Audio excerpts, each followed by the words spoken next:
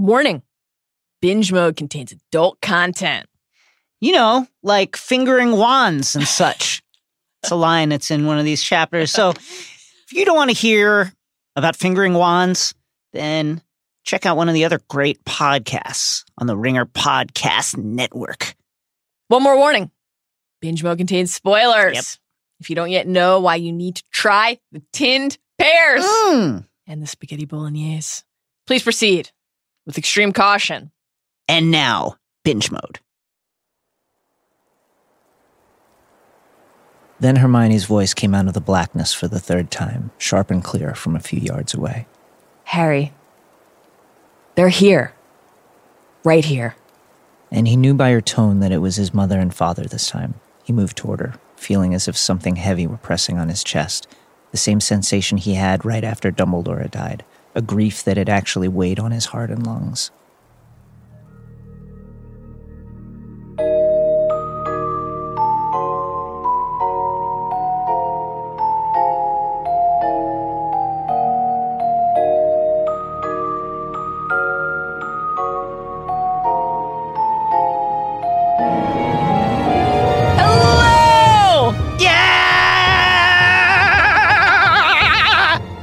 And welcome to Binge Mode Harry Potter.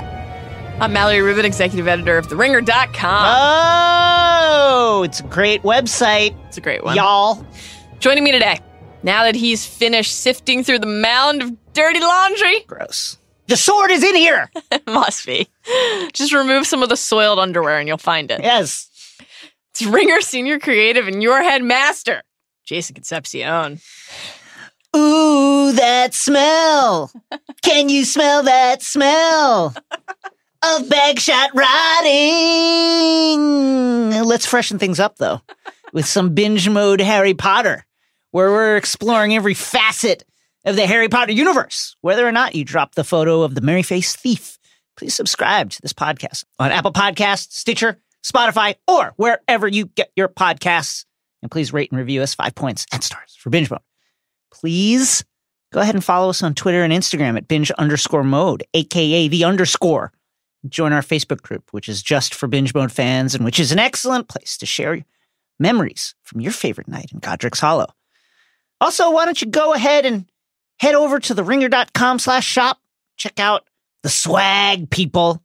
Super comfy, super flexible, and especially if you're hiding a snake inside your corpse. You need that neckline. It really works for that, you know?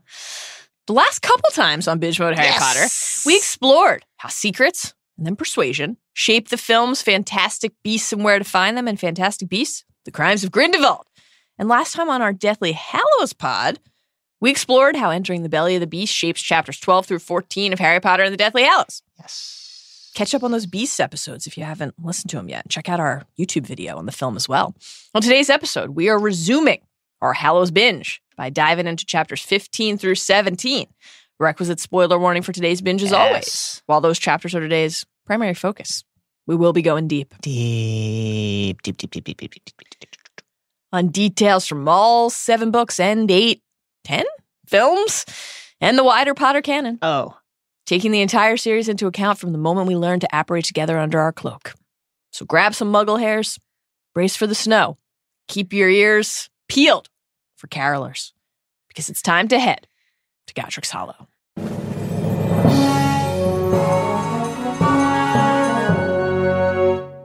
Mal, remove this foul addition at once! Remove it, I say! You are ruining a great work of art! And I have plot points to get to, so let's offer up a brief refresher on what actually happened in Hallows chapters 15 to 17 by climbing aboard this scarlet steam engine of plot, the Hogwarts Express. Choo-choo! Harry, Hermione, and Ron continue the camping portion of their Hallows adventure. But instead of yielding progress in the Horcrux hunt, it instead produces grumpiness, frequent arguments. One night, after the group overhears some key information about Gryffindor's sword and the goings-on at Hogwarts, these trends escalate, and Ron, who needed a Snickers, storms out in anger. Don't we all, though? I know. Just give the guy a Snickers and take the locket from him and let him calm down. They really should do a cut of that Snickers campaign with Ron during the camping days. It would be compelling. More time passes. and Harry and Hermione make no further headway in the hunt. They decide to travel to Godric's Hollow, where they see the graves of Kendra and Ariana Dumbledore and Harry's parents, as well as a statue and memorial commemorating the Potter deaths. Beautiful. Then, disguised as Bathilda Bagshot, Nagini finds the pair and beckons them to Bathilda's house, where she calls Voldemort. He flies to the house, but after a skirmish, Harry and Hermione escape just in time, and Harry sees through Voldemort's eyes the events that killed his parents. He wakes up again hours later in Hermione's care to learn additional tragic news. The fight with Nagini severed his wand nearly in two, rendering it impotent and irreparable. Mal, I thought you knew what you'd signed up for. And that gets us to this episode's big idea, so let's dive into the pensive to sift through our thoughts. The defining theme of chapters 15 through 17 of Harry Potter and the Deathly Hallows is testing faith.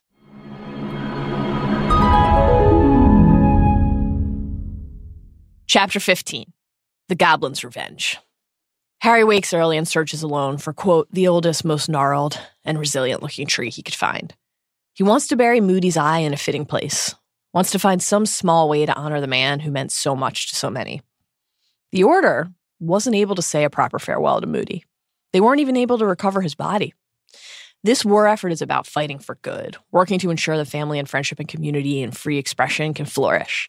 And the inability to do that for Moody, to celebrate his life on the occasion of his death, represented an existential challenge to the fundamental values that Harry and co. are working to uphold.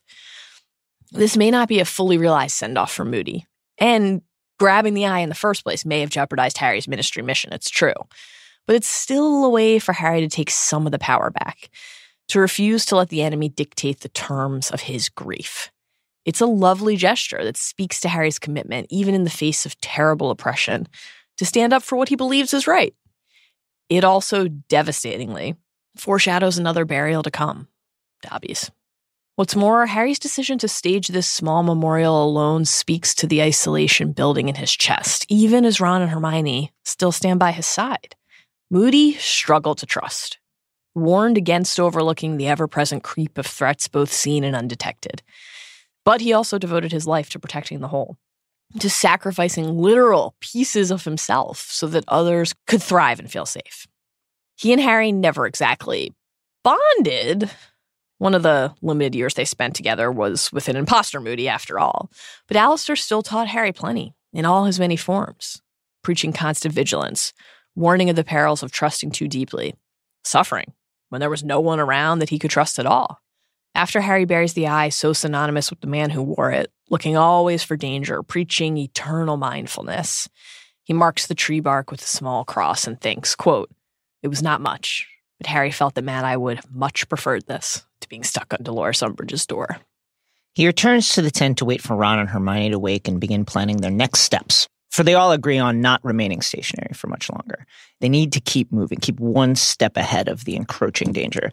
They leave this site on the outskirts of a small market town where they can try to pursue Ron's dearest dream, bacon sandwich. Or really any kind of sustenance. Yes. Our pals are famished.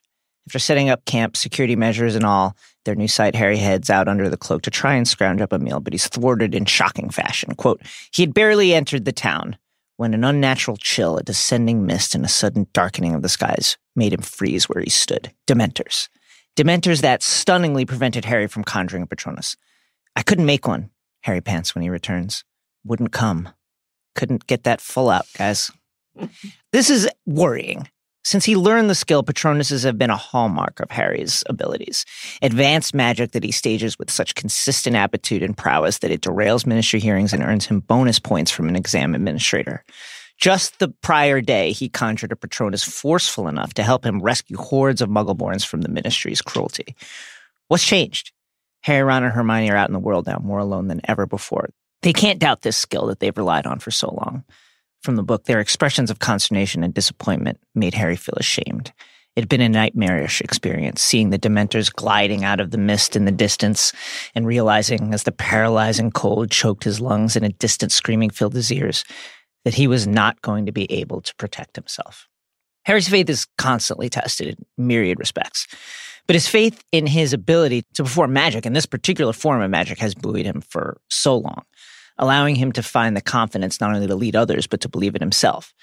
This experience instantly takes him back to those helpless early days in his third year when he felt inadequate, ashamed of his susceptibility, unsure of why he was so vulnerable, and even more uncertain about how to regain control. That's not a headspace he can afford to occupy again, not right now, and not one that Ron or Hermione can stand to see him in. It'll shake them all too instantly and too fully. They're worried for different reasons. Ron's hungry, and that is hungry. No small thing. Hermione's afraid about what Harry's inability to conjure Patronus represents. She asks what happened, noting that he managed perfectly just a day ago, but Harry doesn't know. Quote, he was afraid that something had gone wrong inside him. Yesterday seemed a long time ago. Today he might have been 13 again, the only one who collapsed on the Hogwarts Express. Ron reacts physically, palpably, kicking a chair in his anger. I'm starving, he shouts out, complaining about the feeble helping of mushrooms that's comprised all of their sustenance since their ministry escape and his injury. He nearly bled to death, as he points out here. He's weak. This desire is very real and very human, a base human instinct, in fact. But it's also a product of relativity. Ron's life has not been perfect. He's always felt overshadowed by his brothers and his friends. And that feeling of inadequacy will rear its debilitating head later in this very chapter. But he never had to worry about the basic sustenance of life, about food, about shelter, about the comfort of knowing what tomorrow would bring. He suffered and struggled. He's lost people. He nearly died more than once, but he could always count on a full belly, thanks to Molly or the Hogwarts house elves, and a warm bed thanks to the same. He knew what he was giving up when he decided to go with Harry. He chose to. We'll be there, Harry, he said in Prince, and it was an unrivaled show of friendship and love, a selfless and pure vow made not with wands and ropes of fire, but with words and all that they mean. But it's been hard. It's been trying. And now Ron's faith in the very rhythms of everyday life are being tested. And alongside that, his faith in his own abilities. How can he know how he'll cope with what he's never had to face? Harry is hurt by Ron's outburst, and Ron in turn feels helpless that he can't take on more while injured. Remember, magic isn't a cure-all. Sometimes it can't solve a problem. And sometimes the fact that it can't makes that problem seem all the more insurmountable. Thankfully, as the bickering begins to mount, with Ron noting that his arm's in a sling and Harry saying, "That's convenient," Hermione has an epiphany. The locket, the Horcrux, the shard of Voldemort's evil soul hanging around Harry's neck. Harry removes the chain in response to Hermione's command. From the book, the moment it parted contact with Harry's skin, he felt free and oddly light. He had not even realized that he was clammy or that there was a heavy weight pressing on his stomach until both sensations lifted. This is amazing to think about, given that the corrosive force eating away at Harry's spirit is also, though he doesn't know it yet, inside of him. Hermione always thorough asks Harry if he thinks he's been possessed, but the long ago checklist that Ginny got from their good friend Tom still applies. Harry can remember where he's been, what he's done. Hermione's not convinced, and rightly so. Ginny's experience isn't necessarily the only form of possession. And of course, we'll learn in time that Harry's had a sliver of moldy-voldy in him since that fateful night in Godric's Hollow. She doesn't think it's safe to wear the locket, but Harry's insistent. They work too hard to get it to risk losing it now. They settle on a timeshare. They'll wear it in turns, hoping to minimize the ill effects by passing it around. Great, said Ron irritably. And now we've sorted that out, can we please get some food? They decide to relocate, given the Dementor's presence, and settle in a field on a farm where they find eggs and bread. Hermione agonizing over the morality of it, despite leaving money under the coop. But their bellies full at last and their spirits temporarily lifted. From the book, this was their first encounter with the fact that a full stomach meant good spirits, an empty one, bickering and gloom. Harry, of course, has experienced hunger before. Knew it all too often while growing up at Privet Drive, where his first desire, when left alone, was to sneak food from the fridge. Hermione's cranky, but reasonable. Ron, quote, hunger made him both unreasonable and irascible. Whenever lack of food coincided with Ron's turn to wear the Horcrux, he became downright unpleasant. And he's not just unpleasant, he's unhelpful. From the book, he did not seem to have any ideas himself, but expected Harry and Hermione to come up with plans while he sat and brooded over the low food supplies. Unfortunately, Harry and Hermione don't know where to go to find more Horcruxes, nor how to destroy the one that they already have. This is very new for them. Since they were precocious 11-year-olds enthralled by the mystery of Nicolas Flamel, they've been able to find the answers that they sought, thanks to Hermione's relentless research or their gumshoe steadfastness or a well-timed conversation with an in-the-know friend. When they couldn't trust their wits, they could trust their determination.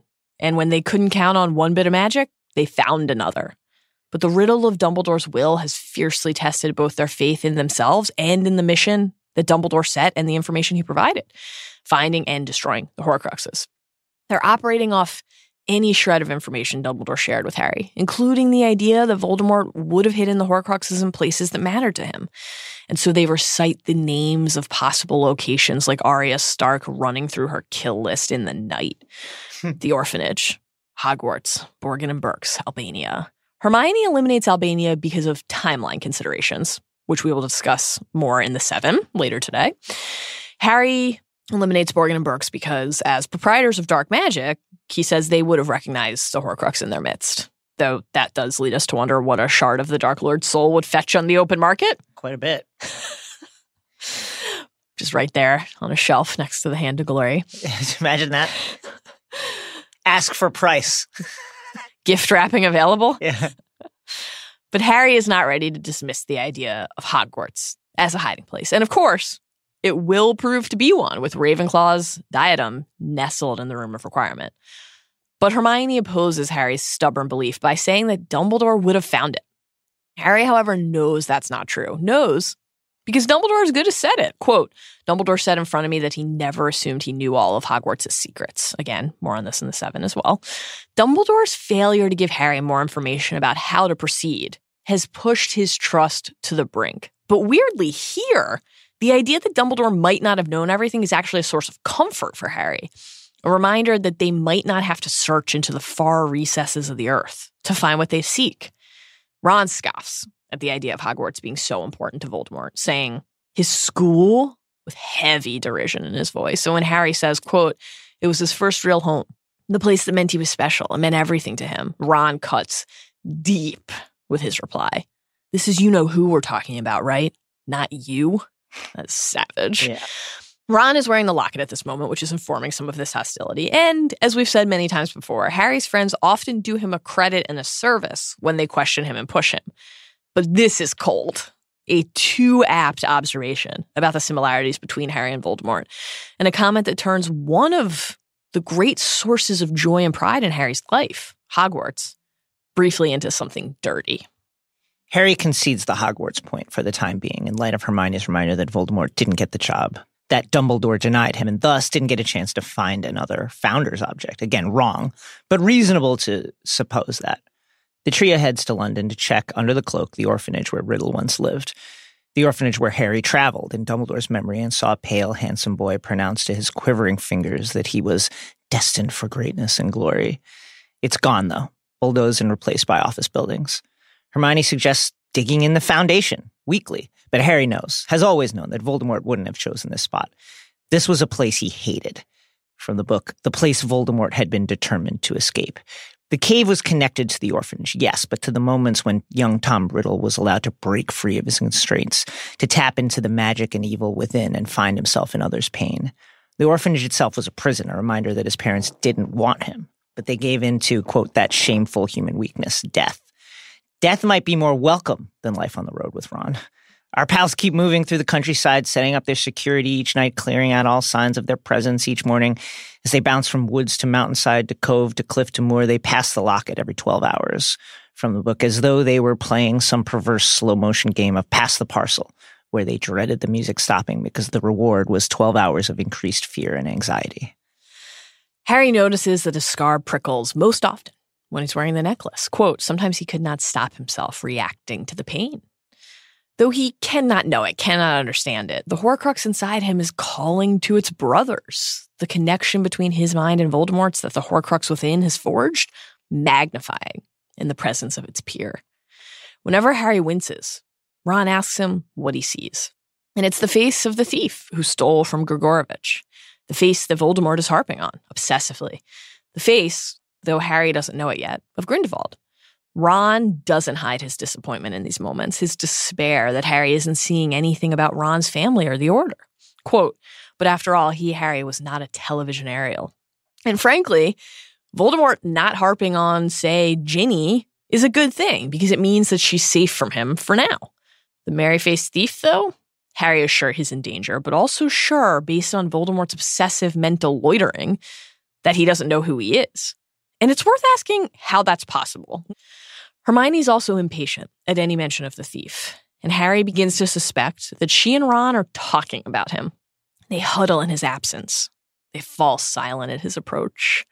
Paranoia is creeping in, but also some real awareness, because Harry is not imagining this. It is happening, and it is eating away at him, causing him to lose trust in himself as those who gave up everything to stand by his side start doubting why they did it, or how ready he was to live up to that promise. Quote, Harry could not help wondering whether they had only agreed to come on what now felt like a pointless and rambling journey because they thought he had some secret plan that they would learn in due course. Ron was making no effort to hide his bad mood, and Harry was starting to fear that Hermione, too, was disappointed by his poor leadership. Harry is no stranger to hearing his friends question his particular method of the moment, but them wondering if he has a method at all is new, and it feels like shit. Their belief in him has sustained Harry's belief in himself, and if one begins to crumble, so will the other. Autumn arrives, adding weather to their worries. They're not interacting with other people or learning about the war effort. They're not making headway on the Horcrux hunt, and they're not having any more luck with food, despite Hermione, quote, getting better at identifying edible fungi. It's important. It's very important. Ron, who candidly is lucky that Hermione didn't go all Alma from Phantom Thread on him here, notes that the MILF, quote, can make good food, it makes it even more annoying, can make good food appear out of thin air. This is not only supremely ungrateful toward Hermione, who's really trying her best and is doing a lot, guys, yes, but also ignorant. As Hermione goes on to explain, no one, not even the supremely powerful buxom MILF, can make food appear. And when Ron says, quote, don't bother increasing this, Hermione notes that Harry caught the fish and she cooked it. Quote, I notice I'm always the one who ends up sorting out the food because I'm a girl, I suppose. No, it's because you're supposed to be the best at magic, shot back Ron. Just as the tension mounts even further with Hermione declaring that Ron can hunt and cook their next meal, Harry demands silence.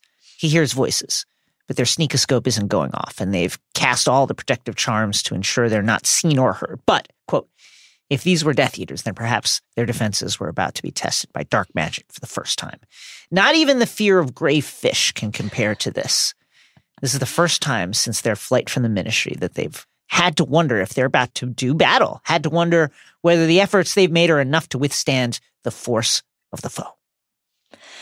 With the rushing river masking too much sound, Hermione withdraws extendable ears from her bag, and with the ears in play, they can hear clearly, at last, a man's voice. Dirk Cresswell's, we'll realize. And as the smell of baking salmon reaches them, they hear a familiar name to Harry, Griphook. Goblins, they realize. Griphook and Gornick, we'll learn.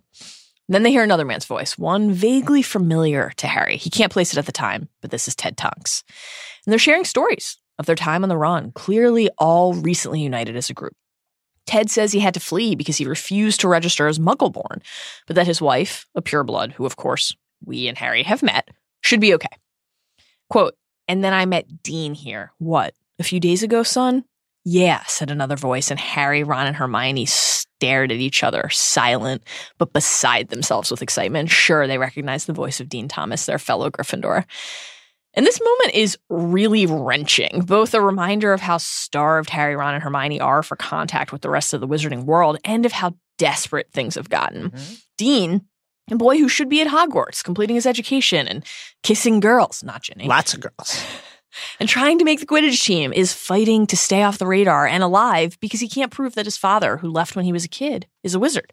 Ted, who should be preparing for the arrival of his first grandchild, can't return to his home for fear of endangering his family. Cresswell, one of Slughorn's favorites, and the former head of the Goblin Liaison Office, is now liaising with goblins in a very different fashion, and is only alive because after being captured, he managed to best one of these series' preeminent punching bags. Dawlish. Quote, it's very tough for my guy Dawlish. I was halfway to ask about when I made a break for it. Stunned Dawlish. And nicked his broom. This is so savage. This is tough. It was easier than you'd think. I think Dawlish, I think it's like the... I think the effects are compounding now. I think his bell is still rung from the time that Dumbledore owned him. This is in the office. So tough. I just think that the guy has never been the same. And he never will be. Grant is going to beat him later in this book. Very, very tough. The reprieve, however, will prove short-lived, with Dirk, Ted, and Gornock perishing in mere chapters. Griphook and Dean have roles to play beyond that. Mm-hmm. But things are so bleak now that mere proof of life, just a whisper of a word from their world, even if it's gleaned through magical years and even if the tidings are dire, feels like a life raft in a storm for Harry, Ron, and Hermione. But this group isn't just downloading for Harry and Co.'s benefit. They're catching up each other. When Ted says that he thought the goblins were, quote, for you-know-who on the whole, he's quickly corrected. This is a wizard's war, Griphook says. And we learn that both Gornock and Griphook left Gringotts and went into hiding after refusing to perform certain duties. Quote, Gringotts is no longer under sole control of my race, Griphook says. I recognize no wizarding master. Then, in gobbledygook, he and Gornock share a private joke that Cresswell then translates. Quote, there are things wizards don't recognize either. His illusions continue. Quote, didn't manage to lock a Death Eater up in one of the old high-security vaults, I suppose. If I had, the sword would not have helped him break out. And, quote, Dean and I are still missing something here, said Ted. Quote, so is Severus Snape, though he doesn't know it. It transpires, that some Hogwarts students tried to steal Gryffindor's sword from Snape's office, and that one of them was Ginny. Our trio clutch their extendable ears, quote, as tightly as lifelines as they listen. They have, of course, been longing for the sword since the reading of Dumbledore's will, and any mention of Ginny is both terrifying and thrilling. Snape caught the students, then sent the sword to Gringotts for safekeeping. The goblins laugh as they tell this, reveling in the knowledge they now share, that it's a fake. They think they're in possession of facts that Snape doesn't have. But of course, the ultimate truth gleaned in The Prince's Tale is that Snape and Dumbledore's portrait conspired together to hide the real sword and get it to Harry, which Snape will do in the Silver Doe. Voldemort and Bellatrix and the Death Eaters, however, are the ones being duped by Snape, by the, quote, excellent copy of the sword, and by the goblins, who we will learn here did not reveal that the sword being stored in the Lestrange family vault is a fugazi. Talk of Snape quickly gives way to talk of Dumbledore and Harry. And what he hears wilts his heart. After Dean stands for him as the real deal, the actual chosen one, Dirk says, that's what folks want to believe, him included. Quote, but where is he? Run for it by the looks of things. Harry's no stranger to the media, the government, and even regular people doubting him, slandering him. But there's something about hearing this type of doubt that shrinks Harry's spirit. He's risking everything, his very life, to fight Voldemort. And he's on the front lines, waging a war of the heart and the mind and the soul, and of the wand as well. To know that people are questioning him because he's not operating in the spotlight, that they think he's hiding rather than working to restore order, is crushing. Thankfully, Dean's not the only one vouching for Harry. Ted speaks up and says that Harry's evasion of capture is a real achievement. Quote, I'd take tips from him gladly. Well, he's right over there.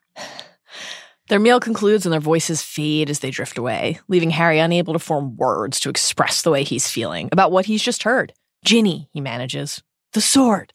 I know, Hermione shouts, and she reaches for her bag and fishes out Phineas Nigelus's portrait to ask him about the sword, of which, Hermione notes, his other portrait, the one in the headmaster's office, has a damn good view. She calls out to Phineas, finally earning his arrival with a please, and then immediately blasts a blindfold onto his portrait's eyes so that he can't see where they are. Devilishly tricky work from our girl. Phineas shrieks in pain and protest, but the second Harry speaks, he goes silent. Can that possibly be the voice of the elusive Mr. Potter, he asks. And in time, we'll realize that Phineas, working with Dumbledore's portrait and Snape, has been on the prowl for any clue as to Harry's whereabouts. Harry wastes no time, asking right away about the sword, and when Ron speaks in response to Phineas's snide remark about his sister, Phineas asks, who else is there? He's clearly hunting for intel, but our friends think that they're the ones gathering clues. And they learn more quickly when Phineas reveals that Luna and Neville, naturally, of course, are the ones who tried to steal the sword with Ginny. Or, as Phineas calls them, the idiot Longbottom and the Lovegood Oddity. The Lovegood Oddity has a ring to it. This sounds like our band name? I know, it's a great band name. It's like a Belle and Sebastian album title. Our pals righteously defend their friends, including Hagrid, whom Phineas names an oaf. And then Hermione asks if anyone has been by to take the sword for a cleaning or something. The reply, dripping with derision, unwittingly alters the course of their journey, their Horcrux hunt, and the war. Muggleborns, Phineas says. Goblin-made armor does not require cleaning, simple girl. Goblin silver repels mundane dirt. Phineas. He's very mean. Imbibing only that, which strengthens it. Dun, dun, dun! Oh, but that's not all. Has dear, sweet Phineas seen the sword removed from its case? I'm so glad you asked, Hermione, my dear. He says, I believe that the last time I saw the sword of Gryffindor leave its case was when Professor Dumbledore used it to break open a ring. Try to remember what it felt like to read this for the first time, to feel the puzzle pieces slide into place. Dumbledore used the sword to break open a ring. Could only be Gaunt's ring, the Horcrux. The sword slays Horcruxes. That's why Dumbledore left it to Harry in the will. The request wasn't futile, it was a beacon, a light. At the end of a path, Dumbledore knew Harry would find a way to follow. As Phineas exited his frame at last, following his final, desperately misguided proclamation, Professor Snape has more important things on his mind than the many eccentricities of Albus Dumbledore. The same revelations readers experienced wash over Harry and Hermione, drunk on the euphoria of their discovery. Harry! Hermione cried. I know, Harry shouted. Unable to contain himself, he punched the air. It was more than he had dared hope for. They waited so long, doubted so often whether their faith would be rewarded, and it has been. Playing back Phineas's words about goblin-made blades, imbibing that which makes them stronger, they realize that the sword has been impregnated, the bitch, with basilisk venom from when Harry thrust it through Slytherin's monster. Ron would be so proud. What symmetry, what poetry. The venom of Slytherin's monster can help undo Slytherin's heir. Dumbledore didn't give the sword to Harry because he still needed it to destroy the locket. Quote, so he made a copy and put a fake in the glass case, and he left the real one where?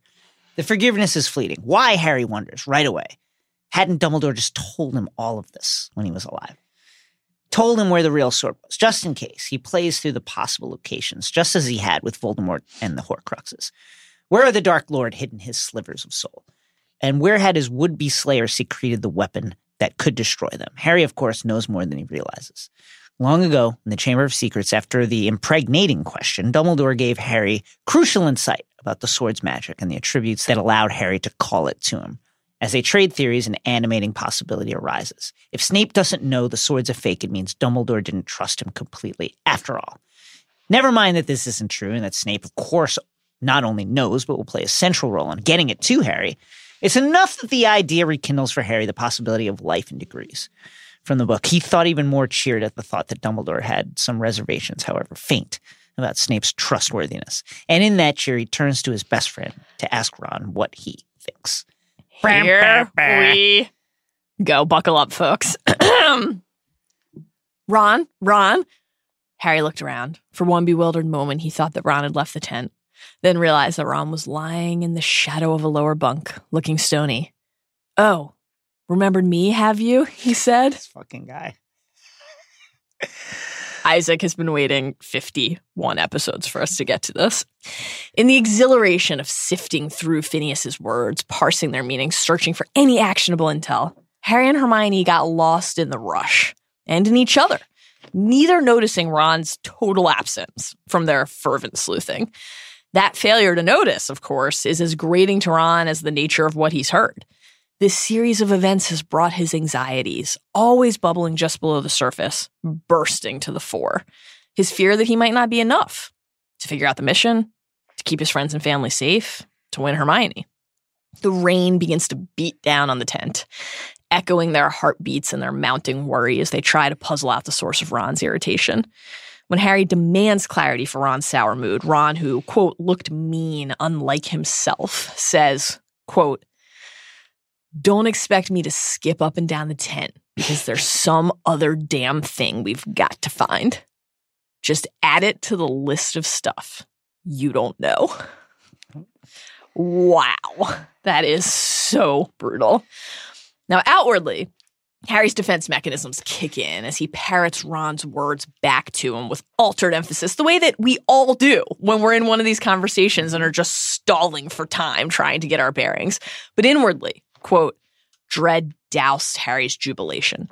Ron was saying exactly what he had suspected and feared him to be thinking. Ron begins to list his grievances, his mangled arm, the lack of food, the campsite accommodations. Quote, I just hoped, after we'd been running around a few weeks, we'd have achieved something. This is what Harry's been dreading hearing. Confirmation of his own shame spoken aloud by one of the only people who really knows the scope of the challenge facing him. One of the only people who chose to stand with him despite the seemingly impossible task that lie ahead. Harry says as much to him here over Hermione's quiet Ron. And there's such pain in Harry as he speaks these words aloud, but also mounting anger, a sense of betrayal. Harry's realizing that Ron doesn't trust in him. But he's also wondering for the first time and in a meaningful way, a way that transcends even something as dour as the Triwizard fight, if he can trust Ron as well. I thought you knew what you'd signed up for, Harry says. And when Ron says, I thought I did too, Harry channels his despondence into a challenge, rerouting the hurt he's feeling back towards Ron, hoping to make him feel the fool instead. So what part of it isn't living up to your expectations, he asks. The lack of the 5-star hotels? The failure to check a Horcrux off the list every other day? He continues, did you think you'd be back to Mummy by Christmas? And this is a turning point in the argument. Yeah. Harry doing what Ron did to him mere moments ago about his attachment to Hogwarts, turning a thing they both love and cherish into something the other one should feel lesser for desiring and needing. Harry loves Molly as well, but he's also spent the bulk of his life understanding how the absence of a mother's ever-present love feels. So there's some resentment and some bitterness here in his words, a longing for something he never had as much as a desire to punish Ron for balking when things got tough. There's also a clear effort to build up the wall before Ron can launch his next grenade, but no brick or mortar, let alone a verbal shield, can stop what Ron says in response. We thought you knew what you were doing, shouted Ron, standing up, and his words pierced Harry like scalding knives. We thought Dumbledore had told you what to do. We thought you had a real plan. The sword of Gryffindor may as well be in the tent with them. Ron may as well be stabbing Harry with it, because Harry isn't sure what he's doing. Right. And he's been quite clear about that. Has spent increasingly regular moments wondering why Dumbledore didn't tell him what to do, didn't help him forge a plan. Ron and Hermione's commitment to him, belief in him, steady presence by his side allowed him to maintain, through his faith in their friendship, faith in himself and in the mission. And that's eroding and quickly gone. Harry, as per Dumbledore's wishes, has always been honest with Ron and Hermione about the Horcrux. Never pretended that he knew where they were. He never hid the visions of Voldemort from his friends and never tried to pretend that his decisions were anything more than hunches. Well informed by years of his intimate connection with Voldemort, yes, but hunches nonetheless. Ron's sudden about-face hurts because it stabs at Harry's own feelings of inferiority, weakens his faith in himself. What if he doesn't know what he's doing? What if he's leading his friends into disaster? What if his best friend doesn't have faith in him? If his best friend doesn't have faith in him, why should anyone? Hermione screams Ron's name over the rain, but he ignores her. And as Harry speaks, he feels, quote, hollow, inadequate. He tells Ron he's been straight with him from the start, that he shared everything Dumbledore told him, everything Harry knows. And he reminds him that they have found the locket. They have achieved something. And when Hermione asks Ron to take that very locket off, saying he wouldn't be talking this way if he hadn't been wearing it all day, Harry says yes, he would. He, quote, did not want excuses made for Ron. He tells them both, Hermione too, that he's noticed their whispers, guessed at their doubts. And when Hermione tries to assuage him, Ron says, quote, don't lie. You said it too. Damn. You said you were disappointed. You said you thought he had a bit more to go on. Wow, I think we caught the snitch, guys. Marietta? She cries at Harry that she didn't say it like that. And the tears pour down her face as the rain pelts the tent with increasing fervor. Quote, the excitement of a few minutes before had vanished, as if it had never been, a short-lived firework that had flared and died, leaving everything dark, wet, and cold. The sword of Gryffindor was hidden they knew not where. This line is so sad. And they were 3 teenagers in a tent, whose only achievement was not yet to be dead. This is what pain and doubt do. This is how they corrupt one's perspective, choking faith like a weed consuming a flower in bloom. Harry, Ron, and Hermione have achieved more than should have been possible.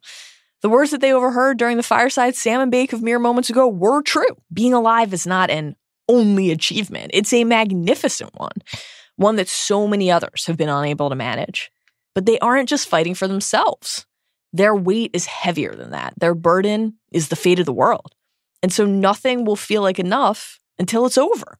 and it will never be over if they're not holding each other up. Go home then, Harry tells Ron, and he shouts, yeah, maybe I will. He brings up what the Fireside Five said about Ginny and notes how Harry's cavalier reaction shows a detachment from reality. He implies that Harry's lack of worry about what that might have meant shows a lack of care and compassion, full stop. That in his rush to decode the clues, he failed to act with his heart. Hermione tries to be the voice of reason, saying that the line surely meant that Bill's scars and George's missing ear and Ron's spattergroin. Oh, you're sure, are you? Ron says. Right then, well, I won't bother myself about them. It's all right for you two, isn't it, with your parents safely out of the way? This is just brutal stuff from Ron. On the one hand, we feel for Ron. We understand the source of his misery and even what he's trying to say. His family's on the front line, has been the whole time. They've bled. The odds of them making it through the war without anyone dying are quite small. But they all know that, and they've all chosen to fight. Remember Sirius's words to the twins in order about Arthur. Harry, Ron, and Hermione aren't the only ones who get to make choices. But worrying for one's family is the most human of feelings. And Ron's distance, his separation, this is new to him, alien, exponentially expanding the terror anyone would feel in this situation. He knows they're in peril. He doesn't know if they're okay. He doesn't know what they're facing each day. But to imply that Hermione and Harry aren't suffering too, haven't made terribly difficult choices, is unfair and cruel. Hermione modified her parents' memory so they wouldn't remember that she exists. She masked the very fact of her existence from their minds. She sent them away. From their home, from their jobs, from their daughter. The only reason she doesn't have to wonder if they're okay is because they're just not a part of her life anymore. Right. And even then, the fear still eats away at her that one day Voldemort's followers will find them. And Harry, well, you can't really play the parents card with Harry, Ron. My parents are dead, Harry shouts. And that's why they're all here. That's why he didn't grow up with the Molly-esque meals on the table and a warm, comfortable bed. It's why he's been marked for this battle with Voldemort and why, as Dumbledore helped him see, he'd have chosen to fight it whether or not he'd have been marked for it. Mine could be going the same way, Ron yells, and Harry shouts, then go! It's not a question this time. It's a demand. And as Harry once again mocks Ron's longing for his mom, Ron goes for his wand and Harry does too. But Hermione is quickest. Quote, Protego, she cried, and an invisible shield expanded between her and Harry on the one side and Ron on the other. All of them were forced backward a few steps by the strength of the spell, and Harry and Ron glared from either side of the transparent barrier as though they were seeing each other clearly for the first time. Harry felt a corrosive hatred toward Ron. Something had broken between them. Man, this is inarguably one of the most shocking and excruciating moments in the series. Something had broken between them. We didn't think that anything could ever break between Harry and Ron. Since they found each other on their very first ride to Hogwarts, they have been inextricable from each other's lives. And that will ultimately continue to prove true. Ron will return, guided back both by his own heart and Dumbledore's hand. But right now, for the first time over the course of their friendship, it feels like they've reached an impasse that they can't bridge. This doesn't feel like the first task of the Triwizard Tournament when some honest introspection and ensuing honest words of contrition could mend the wound. This feels unmendable. It feels like something is broken because something has. Their eternal, unquestioned trust in each other. Their promise, both unspoken and pledged aloud, to always be the other's friend, confidant, advisor, guide. To be their second, as Ron promised way back in Sorcerer's Stone. Friends question each other. They push each other. But you have to, at some level, be able to maintain the promise on which all friendships are really built. I won't leave when you need me. And that's what they just lost. Leave the Horcrux, Harry says from across Hermione's barrier. This part killed me. And Ron pulls the chain off his neck. And as he throws it into a chair, he turns to Hermione. In a moment that we did not think could get any worse, somehow becomes even more gutting. What are you doing? He asks.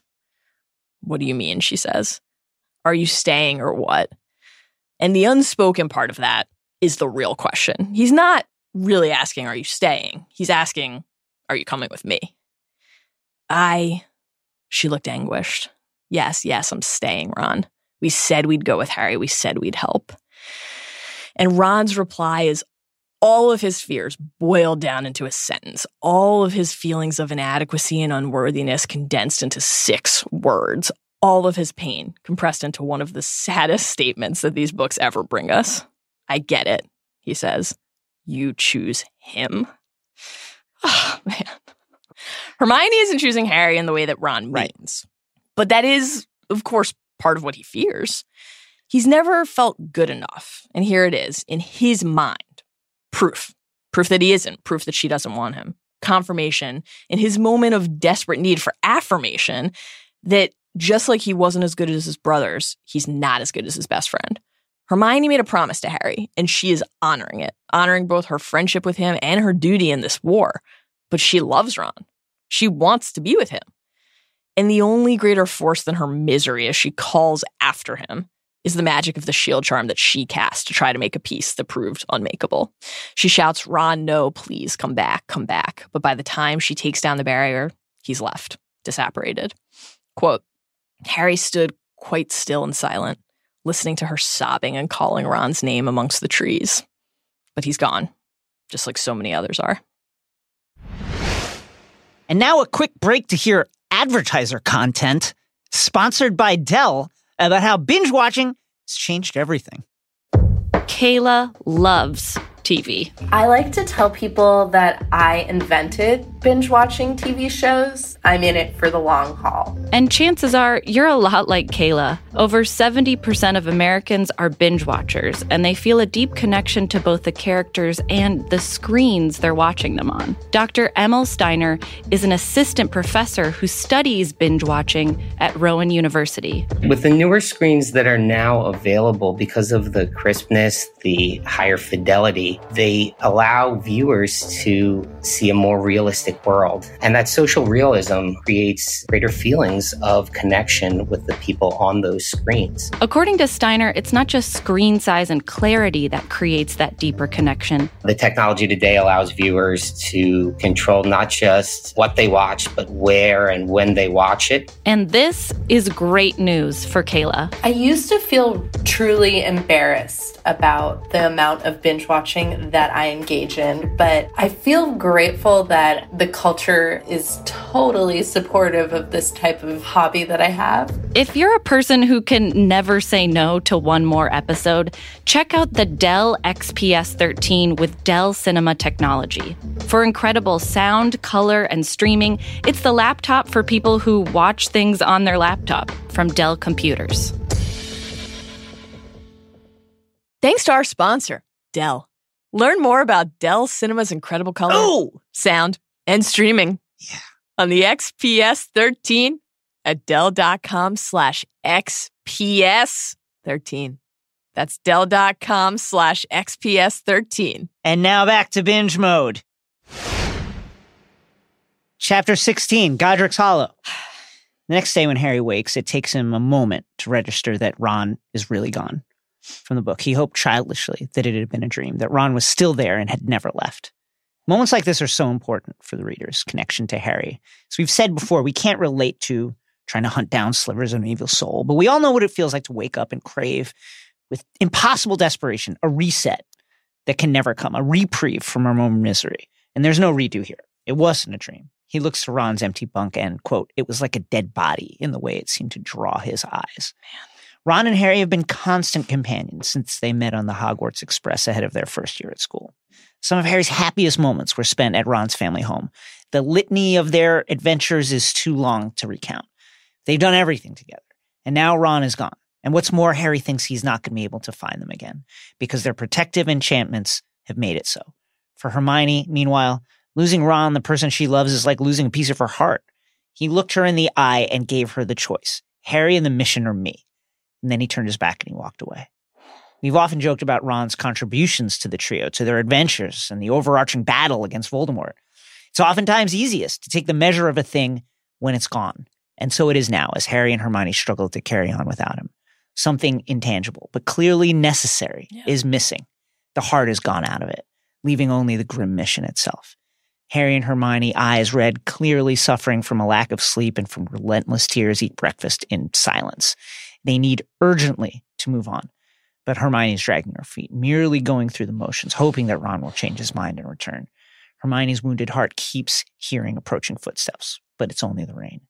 From the book, every time Harry imitated her, looked around, for he could not help hoping a little himself. and saw nothing but rain-swept woods. Another little parcel of fury exploded inside of him. He could hear Ron saying, "We thought you knew what you were doing," and he resumed packing with a hard knot in the pit of his stomach. Oh, man. At last, they can't delay any longer. Grasping hands, they disapparate, but the second they arrive, Hermione lets go. And little gestures like that say so much. Sure enough, upon arriving at their new hideout, Hermione collapses into tears, mourning Ron's now seemingly permanent separation from them. And Harry can't bring himself to comfort her, even though he knows he should. Quote, everything inside felt cold and tight. He strolls off through the heather, unable to shake the memory of Ron's face as he left, and he casts the protective enchantments that Hermione usually does. Harry and Hermione don't talk about Ron at all for the next several days, though at night, Harry can hear Hermione crying when she thinks that he's asleep. Her loyalty and solidarity are a priceless treasure, but it cost her something equally dear to her in order to give. Harry begins to pass the hours staring holes into the Marauders map, quote, waiting for the moment when Ron's labeled dot would reappear. It never does.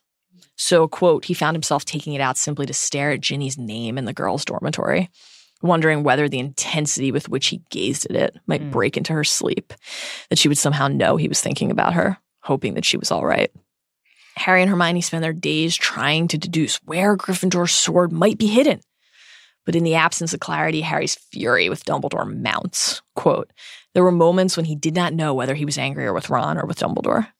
And Harry can't help but conclude, but admit to himself that Ron was right about that at least. Quote, Dumbledore had left him with virtually nothing. They had blundered into one Horcrux, sure.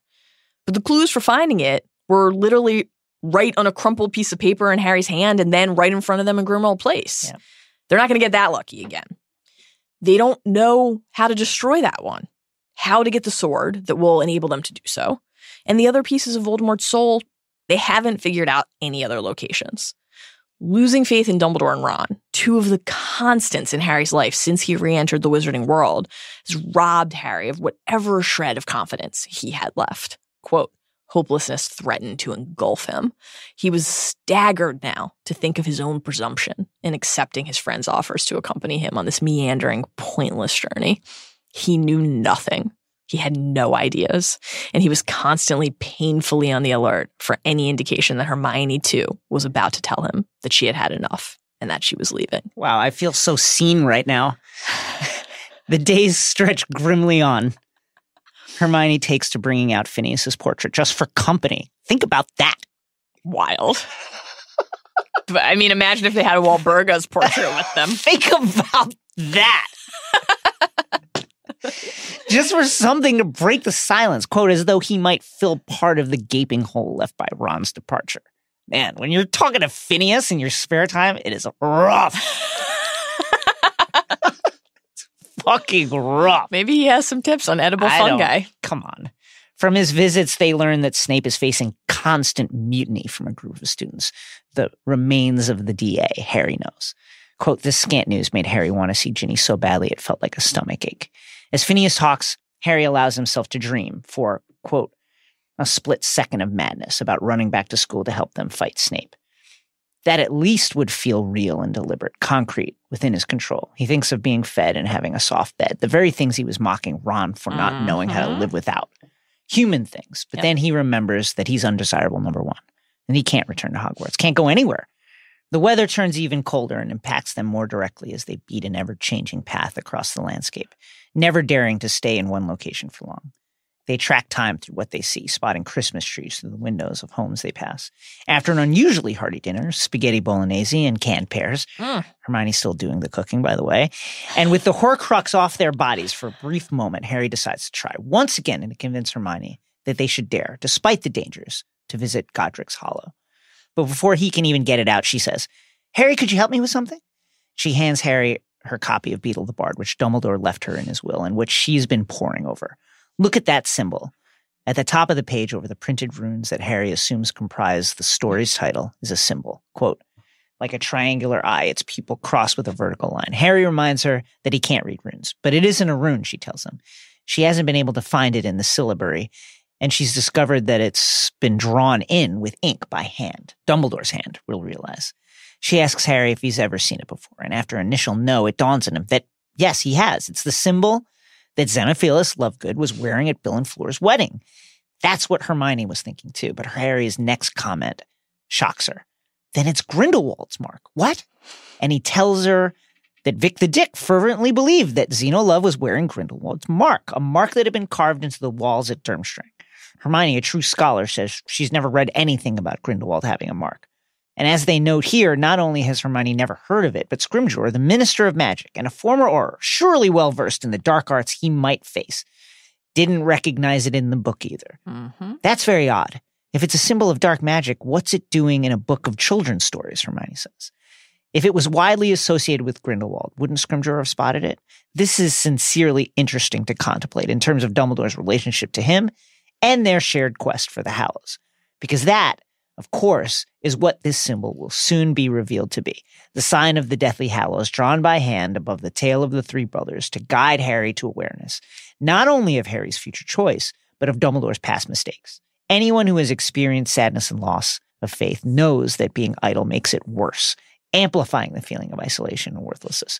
Moving forward isn't just important in terms of the Horcrux hunt. It's important for simply feeling alive, feeling part of the world. So this clue, the first in who knows how long, raises our friends' spirits and pushes the memory of Ron's absence from the forefront of their minds. It also gives Harry new confidence to make his pitch. I've been thinking, he says, I want to go to Godric's Hollow. And to his immense surprise, Hermione agrees. Did you hear me right? He asks. Of course I did, she says, and she drops a signature Hermione research nugget. The sword, Harry. Dumbledore must have known you'd want to go back there. And I mean, Godric's Hollow is Godric Gryffindor's birthplace. And Harry's like, what? Godric's Hollow, Godric Gryffindor, Gryffindor's sword. Don't you think Dumbledore would have expected you to make the connection? Harry doesn't know what to expect with Dumbledore anymore, and he has not made this particular connection. He had not even been thinking about the sword when he asked to go to Godric's Hollow. He wants to see his parents' graves. He wants to see the house where Voldemort ripped apart his family, the place where his whole life changed. He wants to speak to Bathilda, who knew them and knew Dumbledore too. The showdown with Voldemort is drawing inexorably closer. Harry can feel it. He wants to better understand where he came from before he faces that, and better understand the man who set him down this course. Remember what Muriel said, Harry asks? And this is a very fraught moment because the last thing that Harry wants to do right now, just as the hunt is threatening to pick up again, is call Hermione's attention to anything Ron-related. But he pushes past this, mentioning that Muriel told him Bathilda Bagshot still lives in Godric's Hollow. And Hermione issues a eureka gasp that Harry, who is so on edge, initially mistakes as a response to danger. Harry, what if Bathilda's got the sword? What if Dumbledore entrusted it to her? Hermione says. Harry finds this unlikely. Quote, if so, Harry felt that Dumbledore had left a great deal to chance. Well, correct. Dumbledore had never told Harry about his friendship with Bathilda, and given what Bathilda knew about Dumbledore's time with Grindelwald, we'll come to understand why he kept this quiet. But faith is a delicate thing. When it's strong, it's as sturdy and immovable as a mountain. But when it's shaken, weak. It can feel as if a stiff breeze could extinguish it entirely. So Harry chooses not to voice his objections to this theory, not now, not when he's so close to getting to visit Godric's Hollow, where he desperately wants to commune with his parents to see where they lived. If Hermione wants to go there too, but for a different reason, why stop her? Quote, yeah, he might have done, Harry says. So are we going to go to Godric's Hollow? Indeed they are. Hermione, worn down by the stress of recent days, leaps at the chance to apply her fierce intellect to something other than replaying Ron's exit over and over again in her mind. It's time to prep for a mission. We'll have to think it through carefully, Harry, Hermione says. She quickly launches a recitation of the things they'll need to do in preparation for the trip. Practice disapparating together under the invisibility cloak, getting up to speed on disillusionment charms, collecting hairs for Polyjuice Potion to ensure maximum concealment. And Harry lets her talk, but his mind is elsewhere. He's elated. Whatever dangers await him, Harry is going home, going to the place where, quote, but for Voldemort, he would have grown up, to the place where all the memories that a normal boy would have formed for him. Quote, the life he had lost had hardly ever seemed so real to him as at this moment, when he knew he was about to see the place where it had been taken from him. And after Hermione goes to sleep that night, he pulls out the photo album that Hagrid gave him, looks at the photos of the parents he lost and is so desperate to connect to. They wave up to him from the pictures, quote, which were all he had left of them now. They depart a week later, with Hermione taking ample time to prepare given her correct certainty that Voldemort will expect Harry to go there. They arrive in Godric's Hollow at night, having used polyjuice to disguise themselves as a middle-aged married muggle couple. Harry's wearing the Horcrux around his neck. He doesn't want to enter his home village in hiding, melting away their footprints under the cloak, and so they cast it off and walk through the village, snow crunching underfoot and sitting heavily on the roofs of the cottages. Harry wonders which, if any of these, his parents lived in, or whether he'll be able to see his parents' house at all. From the book, he did not know what happened when the subjects of a Fidelius charm died. They follow a lane around a curve and find themselves in the village square, strung with festive lights, and at the center, what looks like a war memorial, and they hear laughter from a pub and carols from the church. Life is going on all around them. "Harry, I think it's Christmas Eve," said Hermione. "Is it?" Since Harry's arrival in the wizarding world, Christmas has been a momentous time, a time of deepening friendships and secret gifts. He received his invisibility cloak during Christmas break in his first year, and the message in Dumbledore's secret hand to, quote, use it well. He and Ron and Hermione had their first polyjuice adventure during their second year's holiday break. The following Christmas, Sirius Black anonymously gifted Harry his firebolt. In their fourth year, there was the Yule Ball. Harry spent the Christmas of his fifth and 6 years at Grimmauld Place and at the Burrow, surrounded by his growing family, and now he and Hermione don't even know what day it is. They're too removed from other people and the rhythms of everyday life. "They'll be in there, won't they?" Hermione says, looking toward the church, behind which rests a graveyard. Quote, Harry felt a thrill of something that was beyond excitement, more like fear. Now that he was so near, he wondered whether he wanted to see after all. Hermione, sensing his emotion, takes his hand and leads him across the square. But she shouts and stops before they reach the graveyard. As they pass the war memorial, its true form was revealed. Not a list of names, but 3 people, a family. Quote, a man with untidy hair and glasses, a woman with long hair and a kind, pretty face, and a baby boy sitting in his mother's arms. Snow caps their heads, and Harry is transfixed by this unexpected discovery and the sight of himself and his parents memorialized in such a fashion. Quote, how strange it was to see himself represented in stone, a happy baby without a scar on his forehead. A symbol of the wizarding community's esteem. Finally, after Harry drinks in the sight of his family, whole, intact, undisturbed, he pulls himself away. And he and Hermione walk on into the graveyard, the singing from the church tightening Harry's throat as it causes memories of Hogwarts Christmases to course through him. The colors from the church's stained glass windows play over the snow as they walk. And Harry exclaims when he sees the name Abbott on a grave. Could be some long-lost relation of Hannah's, he shouts. His hunger for connections to those he knows are as palpable as the ice beneath his feet. And Hermione begs him to keep his voice down. They're disguised, but they still need to be careful. And they continue to explore. When Hermione from 2 rows away calls out, Harry, here. And Harry thinks that she's found his parents. But Hermione has found the graves of Kendra and Ariana Dumbledore, the late headmaster's mother and sister. And etched into the stone is the inscription, where your treasure is, there will your heart be also. We spoke in our first Deathly Hallows pod about how J.K. Rowling's faith, though ever present in the series, reveals itself most fully in Deathly Hallows, right from the opening epigraphs. And we see these religious overtones again here with this passage from Matthew 6:21. On her open book tour in 2007, Rowling spoke about this, saying, quote, they're very British books. So on a very practical note, Harry was going to find biblical quotations on tombstones. But I think those 2 particular quotations he finds on the tombstones at Godric's Hollow, they sum up, they almost epitomize the whole series. Did Dumbledore choose this passage? We, like Harry, have to assume so.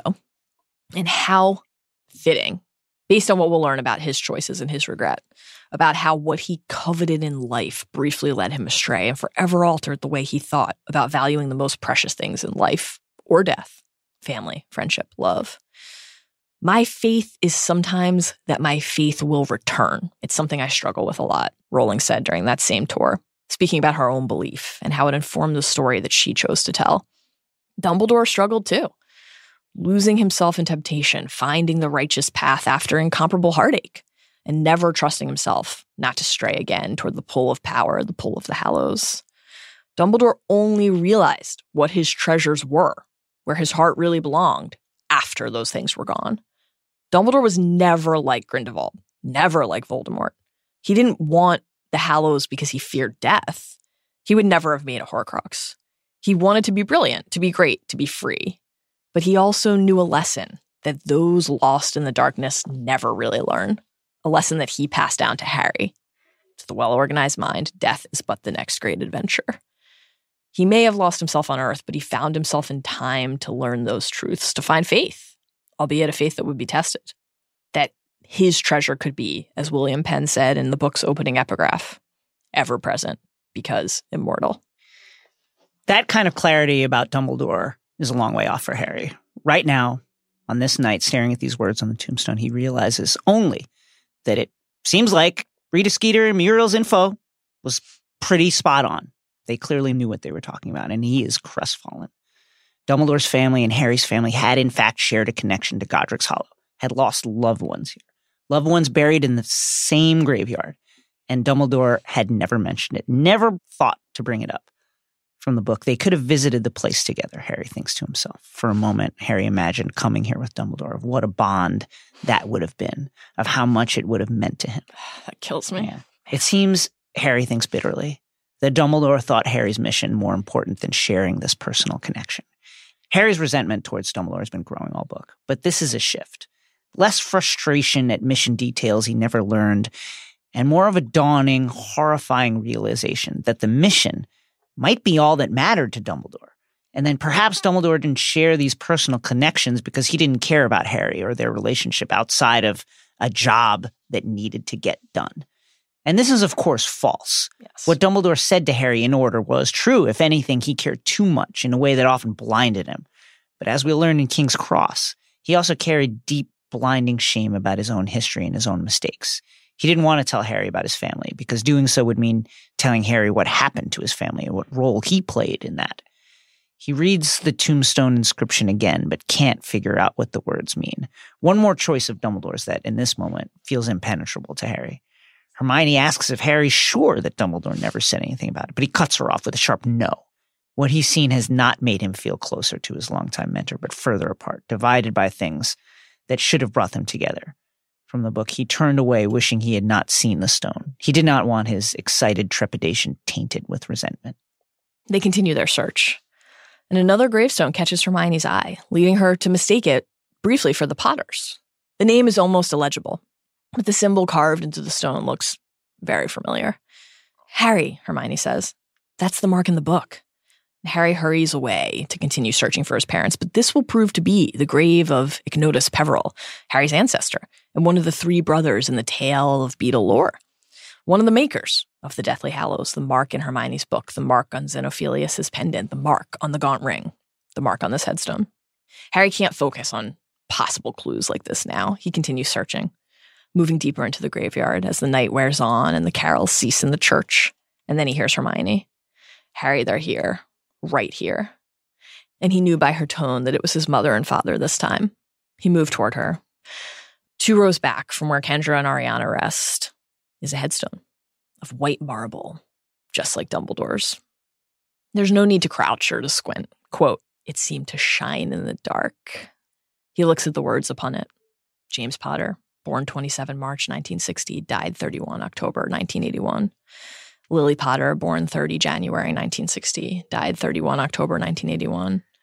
We know how young James and Lily were when they died, but there's something about seeing the dates carved forever into stone, that 21-year gap between their first and last breaths, that really drives home the cruelty and tragedy of how very young they were, united here forever in death in a way that they never got to enjoy being in life.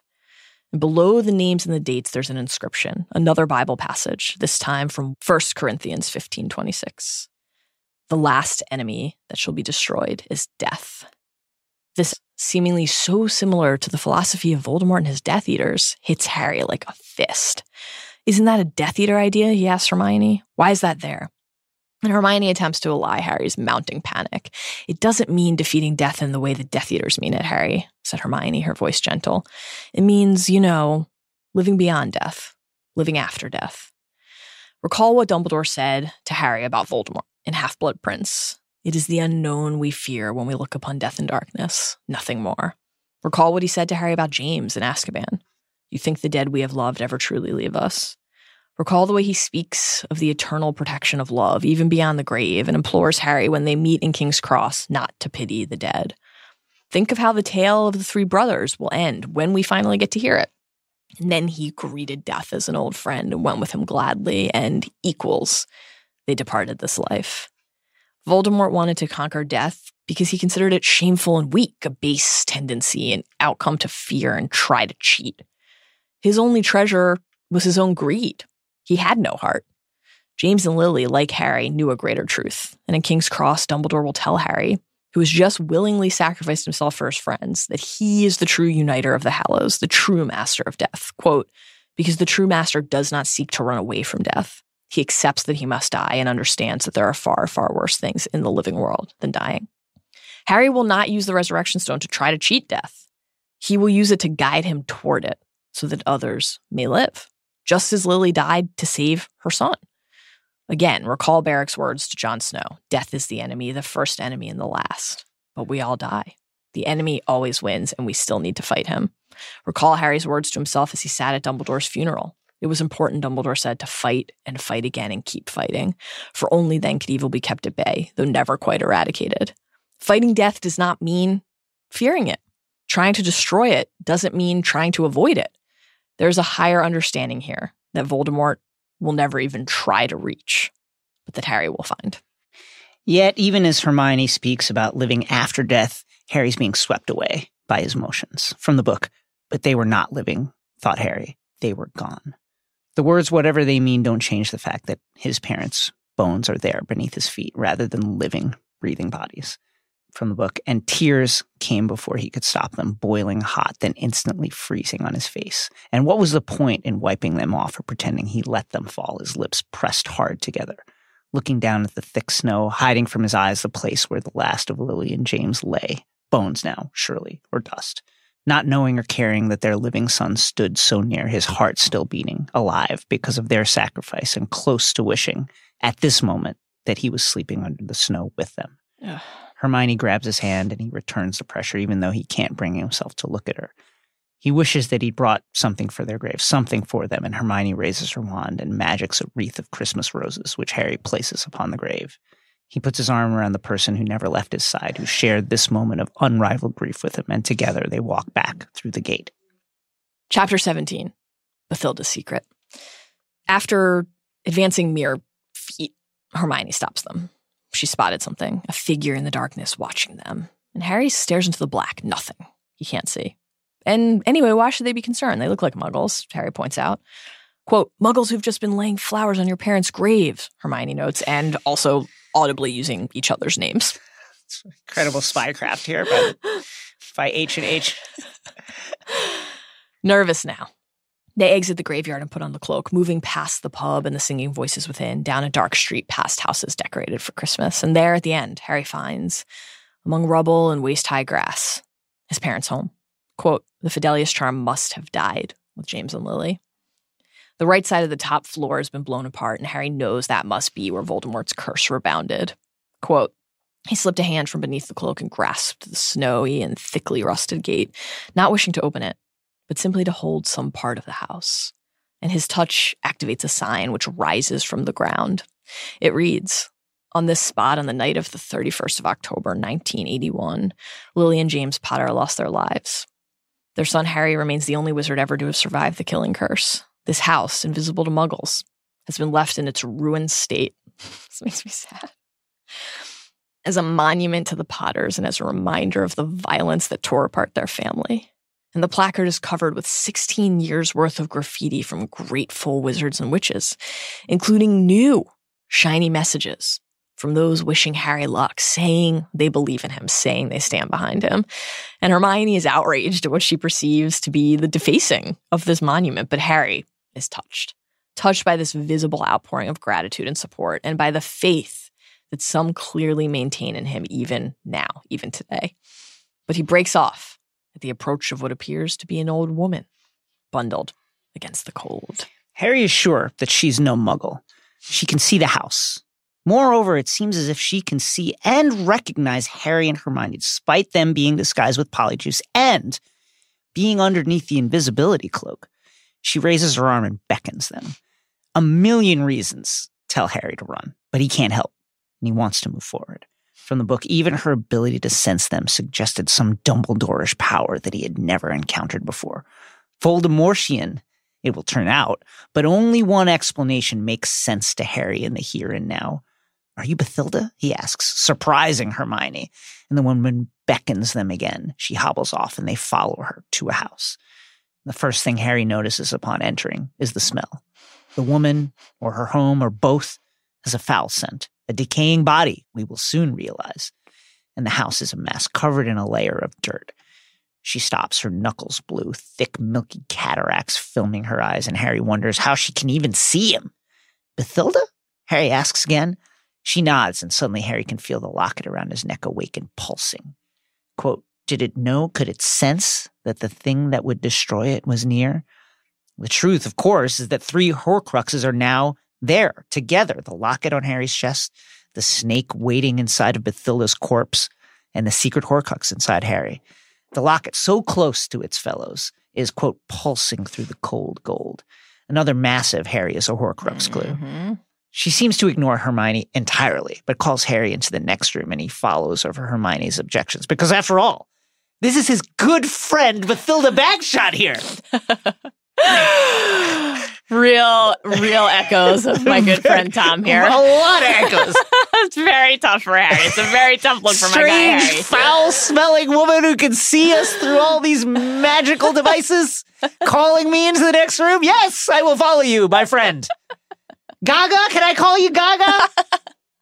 Wonder why she smells like, quote, meat gone bad? But don't ask if it's safe to wander blindly into her empty house. She totters around the room, clumsily lighting candles. Not with magic, but by hand. A clue here, of course. Because the snake within can't use the wand, but Harry's like, I gotta help this lady, my friend. Lighting the final candle atop a chest on which stands numerous pictures. Dusting them with a spell, he notices that many are missing. The ones Rita took for her book, Harry soon realizes. One of the photos that's still present immediately grabs his attention. It's the, quote, merry-faced thief from the vision Voldemort gleaned while interrogating Grigorovich. That face was familiar to him then, and now the pieces snap into place, and Harry remembers where he first saw this person. In the copy of The Life and Lies of Albus Dumbledore in Umbridge's office, where he saw this boy arm in arm with young Albus. Grindelwald will soon learn. Harry, his voice shaking, asks Bathilda who this man is. Asks again and again, but she doesn't answer. The Horcrux beats faster as they make eye contact, and as Hermione asks him what he's doing, he exclaims that this is the man, this is the thief who stole from Grigorovich, the thief that Harry fears could be in danger now because of what he knows about what Voldemort is seeking. Bathilda doesn't answer Harry, but gestures for him to follow her upstairs, refusing to allow Hermione to join them. And Harry is like, of course, I shall follow my good friend Bathilda upstairs, because she, of course, might have the sword. Yes, wherever you want to go, my friend Bathilda. Do you wish me to lay with you in the darkness of your bedroom? I shall follow. At least there's no near corpse of an 11-year-old there this time. One difference.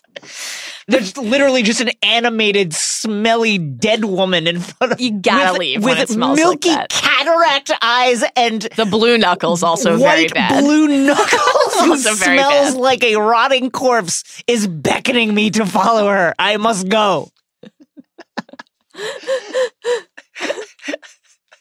And Bathilda leads Harry to a darkened bedroom, rank with the smell of rot and what Harry identifies as a festering chamber pot. Apparently, even when Bathilda was alive, she was not adequately vanishing her shit. Very tough. You are Potter, she asks. It's all so clear in hindsight, This right? is bad. Why Right. this is happening, why it is playing out this way. Bathilda insisted that Harry go upstairs alone so that she could communicate with him in Parseltongue, avoiding Hermione's detection. Harry is not picking up on that here. He confirms who he is. Quote, Harry felt the Horcrux beating faster than his own heart. 3 of Voldemort's hearts Yes. in one room, racing against each other. He asked Bathilda, you got anything for me, girl? What you got? Quote, man, this still scares me. I've read this like 900 this times is at this point. It's thrilling chapter. Still scares me. Thrilling. Quote, and then she closed her eyes and several things happened at once. Harry's scar prickled painfully. The Horcrux twitched so that the front of his sweater actually moved. Again, a massive clue here. The dark, fetid room dissolved momentarily. He felt a leap of joy and spoke in a high, cold voice. Hold him. The only way that the warning signs could be any clearer here is if Harry's good friend Tom were literally right there in the room demanding that Harry stay still and allow himself to be murdered. And Voldemort will be there in a hot second. He's coming. He's on his way. Still, despite everything that just transpired, Harry, laser focused on his He mission, is just blinkers on. asks again, have you got anything for me? My good friend, what do you got? Other than a exit sign. Yeah. Over here, she says, and draws his attention. I guess this is just to like lay it on now. Like, look at this laundry. A dressing table, atop which laundry sits in a shapeless heap. Ah, the old dirty laundry I mean, they're ruse. just fucking with him now, right? It's literally like, look at this shiny thing, only the shine is like shit stains on underwear. Yeah, it's like, I mean, wow. And desperate to find the sword, Harry moves toward the pile and looks into it for anything, a hilt, a ruby, anything. And in that split second, quote, she moved weirdly. He saw it out of the corner of his eye. Panic made him turn, and horror paralyzed him as he saw the old body collapsing and the great snake pouring from the place where her neck had been. Whoa! Whoa! Nagini has just erupted out of Bathilda's moldering corpse. Rotten meat smell? Explain. oh, was that what it was? As Harry raises his wand, Nagini strikes, biting his forearm, sending his wand flying, robbing the room of the little light that the wand had been casting. And then the snake's tail whips him, knocking the wind out of him. And Nagini is thrashing at Harry with tail and tooth, and he is just managing to avoid a lethal blow. Of course, she doesn't want to kill him. She wants to hold him for Voldemort. Downstairs, Hermione hears the struggle and calls out, Harry? But he can't even draw enough breath to respond. Harry, did something bad happen up there with the smelly woman? With the milky eyes and the blue-white knuckles? And then Nagini is on him, coiling around his body, pinning him to the floor. Hold you, hold you. He tries to summon his wand, but to no avail. And he feels the Horcrux pressing hard into his flesh. Quote, a circle of ice that throbbed with life inches from his own frantic heart. And as he feels that metal heart beat outside of his body, the piece of Voldemort within him, though he does not realize that this is the source, opens a portal back into the Dark Lord's mind. And he feels that he is Voldemort, quote, flying with triumph in his heart, without need of broomstick or thestral. Suddenly he's free. And as his senses swim back into focus, he sees Nagini fighting Hermione as one of her curses shatters the windows and Harry ducks to avoid the shower of glass. He steps on his wand, which he snatches up to re-enter the fight. Boy, girl, and snake battle, but the agony in Harry's scar is an unmistakable signal. Voldemort is close. He shouts a warning to Hermione as Nagini thrashes chaotically. Harry dives for Hermione, pulls her across the bed. From the book, the snake reared again, but Harry knew that worse than the snake was coming. This is terrifying, a crashing realization that Harry and Hermione walked into the exact trap that Hermione had foreseen, and that they might not get out of. As Harry leaps and the snake lunges, Hermione screams, "Confringo!" and the force of the spell ricochets around the room, blasting heat and carnage around them. Harry, pulling Hermione, leaps from the bed to the table and then right out of the window, and there's no choice, no other prospect of escape. They twist in midair to try to apparate as they're falling, quote, into nothingness, her scream reverberating through the night. And then Harry's scar splits his head in two, and he is Voldemort. Out of his body, out of his mind, he runs across the bedroom and sees himself and Hermione disguised as the Muggle couple, quote, twist and vanish as he screams with rage. Quote, and his scream was Harry's scream, and his pain was Harry's pain. We and Harry are Voldemort more fully than we have ever been before. Not a glimpse of action here, not a fleeting feeling. We are fully embedded, one with him, not needing to decipher passing stimuli, but exposed in full to his rage and terror in this moment, and to the history that informs it. Voldemort cannot believe that Harry has escaped him again, and here, of all places, here, where he failed to kill Harry as a baby, quote, within sight of that house where he had come so close to knowing what it was to die. And we see from his perspective what we've heard him talk about before in the graveyard on the night of his resurrection in Goblet of Fire, when he spoke of, quote, pain beyond pain, and of being, quote, ripped from my body, I was less than spirit, less than the meanest ghost. Here we have access directly, internally, to recollections of the moment when he realized his Horcrux experiments had worked. Quote, but if he had no body, why did his head hurt so badly? If he was dead, how could he feel so unbearably? Didn't pain cease with death? Didn't it go? We see him relive the night when he arrived at Godric's Hollow to try to kill Harry, walking past the children dressed for Halloween, feeling, as he moved to act on the prophecy that would ultimately prove to be his downfall, quote, not anger. That was for weaker souls than he, but triumph, yes. He had waited for this. He had hoped for it. We see him resist the urge to casually, needlessly murder a boy who complimented him on his costume. Such restraint. And he moves toward the Potter's home, able to see it because of the Fidelius charm broken by Pettigrew's treachery. The occupants inside completely unaware that their friend has betrayed them, that they're enjoying their last moments of life. From the book, they had not drawn the curtains. He saw them quite clearly in their little sitting room, the tall, black-haired man in his glasses making puffs of colored smoke erupt from his wand for the amusement of the small, black-haired boy in his blue pajamas. The child was laughing and trying to catch the smoke to grab it in his small fist. Lily enters the room and James hands Harry to her, dropping his wand as he does so, stretching and yawning. And this is what Voldemort looks upon and decides he must end. This is the last moment that James, Lily, and Harry shared together before violence and hatred and fear tore their family apart. This is the moment that altered the course of Harry's life and so many other lives as well. And Harry, through the eyes of the man who on the night in question cast a piece of soul inside of him, is seeing it all play out, watching the greatest horror of his life on playback. Voldemort pushes past the gate and burst open the front door, causing James to sprint into the hall. From the book, it was easy, too easy. He had not even picked up his wand. James Potter was a great wizard. Would he have stood a chance if he'd had his wand? Who knows? He never got the chance to find out. James shouts words that Harry had heard before, drawn forth by the Dementor's cruel power. Lily, take Harry and go. It's him. Go, run. I'll hold him off.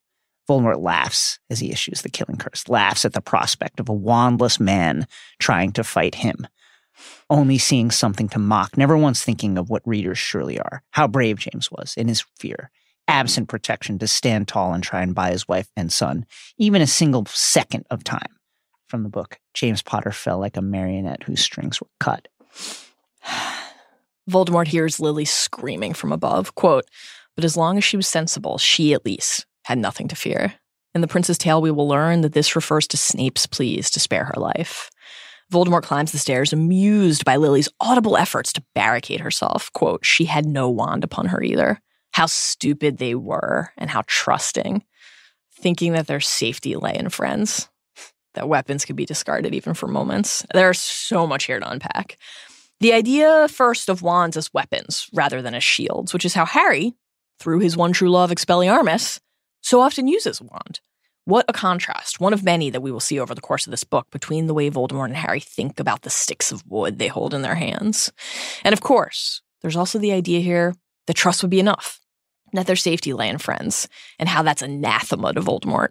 But is, for Harry, one of the central themes not only of this book, but of this entire saga. Pettigrew's betrayal didn't diminish the value of friendship, it enhanced it. Enhance the worth of a real bond, of real trust in other people. Harry must rely on Hermione and Ron, and Neville and Luna and Ginny and so on, to complete this quest. Safety may not lie in friends, or anywhere in a time of war, but success does. When Voldemort forces open the door, he sees Lily with Harry in her arms. When she sees him, she puts Harry into his crib and stands in front of him, her arms wide, a literal human shield. From the book, as if this would help, as if in shielding him from sight, she hoped to be chosen instead. Ah, Tom, such ignorance, such hubris now and always. And it will be his downfall. She begs for her son, words we've heard before from the Dementors. Pull. Quote, not Harry, please not Harry.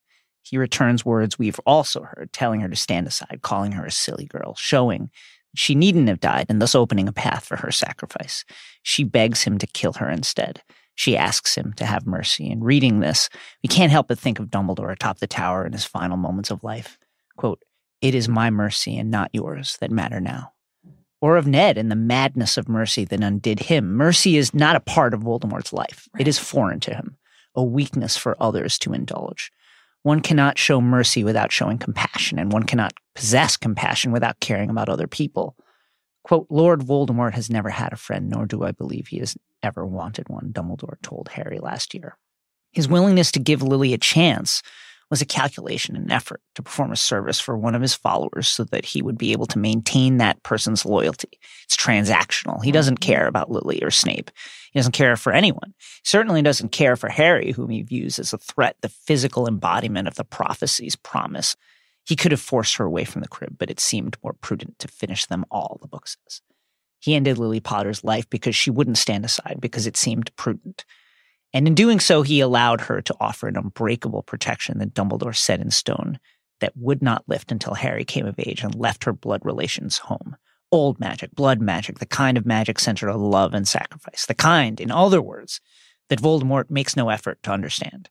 Lily falls like James as green light fills the room and Voldemort observes that the baby has not cried.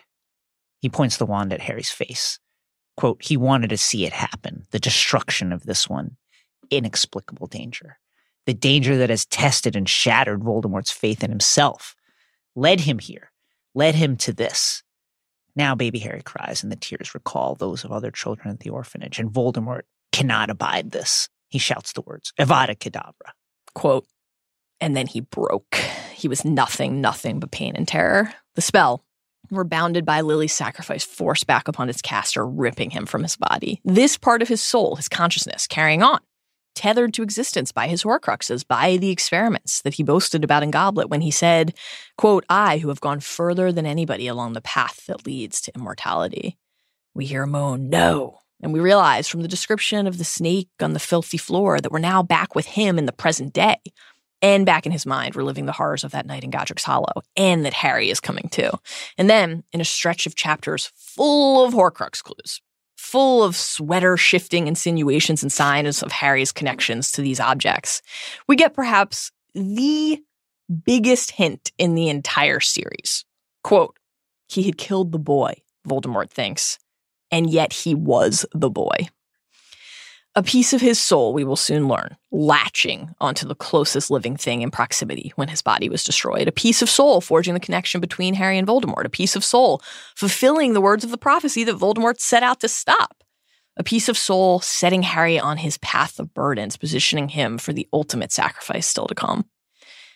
Voldemort thinks back to, quote, memories of his greatest loss, not realizing how true that even is, not realizing, just as Harry doesn't yet realize, what Voldemort really lost to Harry that night. And just as he's mourning, quote, he looked down and saw something incredible. It's the photo of the merry-faced thief that Harry dropped. The image that will allow Voldemort, just like it allowed Harry, to piece together the identity of the man he saw in Grigorovich's memory. We switch back to Harry's perspective, called to by Hermione, who's saying it's okay, imploring Harry to wake up. And as he says, "No, I dropped it. Realizing that he's just handed Voldemort one of the keys that he's been seeking. He opens his eyes and sees that he's in a tent on the lower bunk. From the book, he was drenched in sweat. He could feel it on the sheets and blankets. He can tell that time has passed. "You've been ill," Hermione says, "quite ill." "They left hours ago," she says. She used a hover charm to get him to the bed. He asks if he's been unconscious. "Not exactly," she says, and her fear and discomfort as she describes it feels worse than whatever actually happened to Harry. She's clearly afraid. Yeah. "You've been shouting and moaning and things," she says, and she couldn't remove the locket from him on her own. It sealed itself to him, another massive clue, one piece of Voldemort's soul merging with another, forcing her to use a severing charm. "You've got a mark," she says. It's not his first. She used Dittany on the snake bite on his arm. He looks at the scarlet oval over his heart where the Horcrux had been. It's in her bag now, and she's afraid to wear it.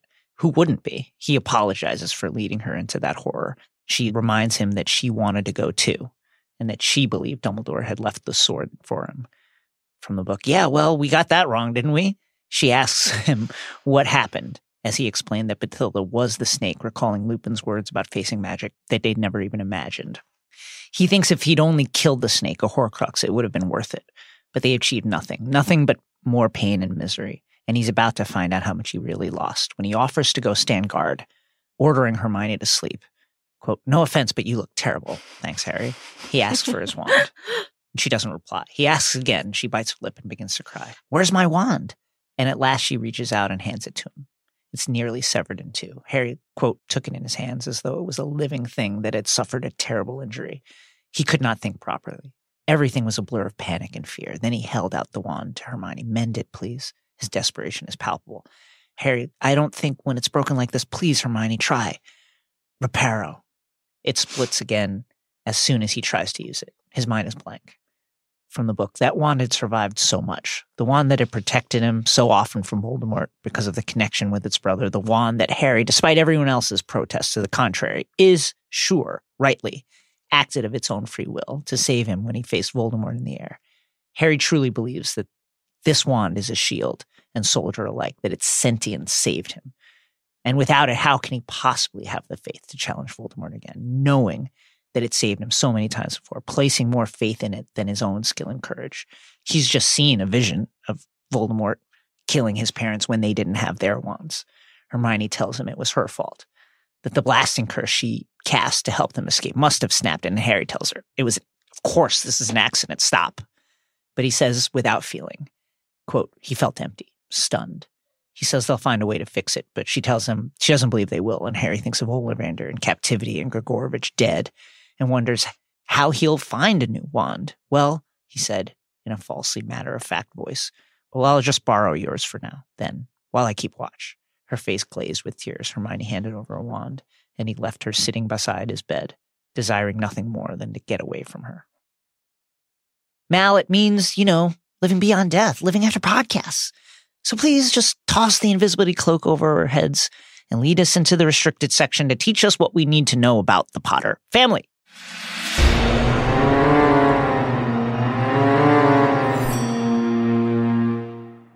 The Potter family patriarch was a 12th century wizard named Linfred, delightful, who lived mostly among muggles in Stinchcombe, a small village in southwest England. Linfred didn't have a last name, but due to his tendency for pottering about in his garden, his neighbors called him the Potterer, which over time shortened to the Potter we know and love. But Linfred had good reason for wandering his garden. It was extensive and well-stocked with magical plants, as Linfred spent much of his time experimenting with herbology and potions procedures. Quote, Linfred was a vague and absent-minded fellow whose muggle neighbors often called upon his medicinal services, Rowling writes on Pottermore. He straight up sounds like a weed dealer. He really does. Oh my God. The quote continues, none of them realized that Linfred's wonderful cures for pox and ague were magical. Unsaid in the quote, but presumably there. And available on Ease. Yes, EaseMD. And over time, Linfred's experiments helped him build a hefty fortune to hand down to future generations. Historians, Rowling writes, quote, credit Linfred as the originator of a number of remedies that evolved into potions still used to this day, including Skelligro and Pepper Up Potion. My goodness. Those are big ones. That's great. Good for him. Linfred had 7 children, and his oldest son, Hardwin, married the granddaughter of Ignotus Peveril, Iolanthe. Iolanthe lived in Godric's Hollow and had inherited the family cloak, a secret but obviously prized possession. And it is through this union that Harry, hundreds of years later, gained one of the Deathly Hallows and an ancestral connection to Tom Riddle, who descended from a different Peveril brother. Over the years, the Potter family continued to pad its coffers of galleons, and though they weren't the most well-known or powerful family in magical Britain, on 2 occasions they placed a member on the Wisingamot. The first, Ralston, lived in the 17th century and supported instituting the Statute of Secrecy rather than going to war against Muggles. And the second, Henry, who went by Harry as a nickname, appeared on the legislative body in the early 20th century. Henry was a direct descendant of Hardwin and Iolanthe, meaning he held the cloak. And Rowling writes that he, quote, caused a minor stir when he publicly condemned then Minister for Magic, Archer Evermond.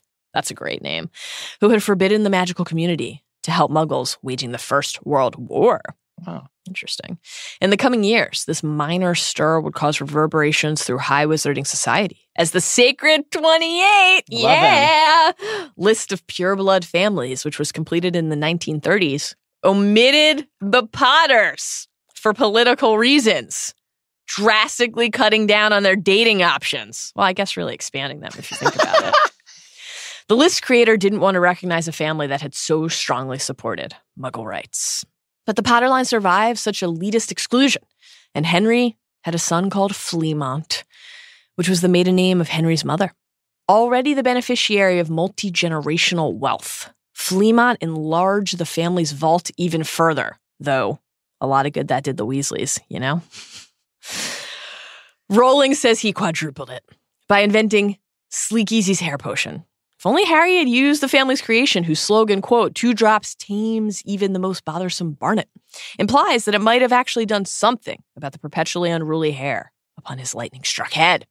Anyway, Rowling writes that Fleamont sold his hair potion empire later in life for, quote, a vast profit.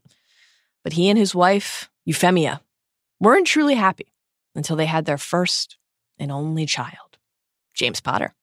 James's parents died from dragonpox between James and Lily's wedding and Harry's birth. But the Potter line continued. From James came Harry, and from Harry, 3 more children. And the Potters lived on, now both wealthy and famous worldwide. Jason, mend it, please. Reparo. It's not working. But we need to split our nuggets, not our wands.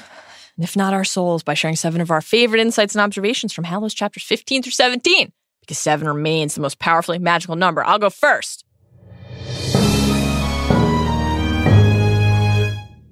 Number 1.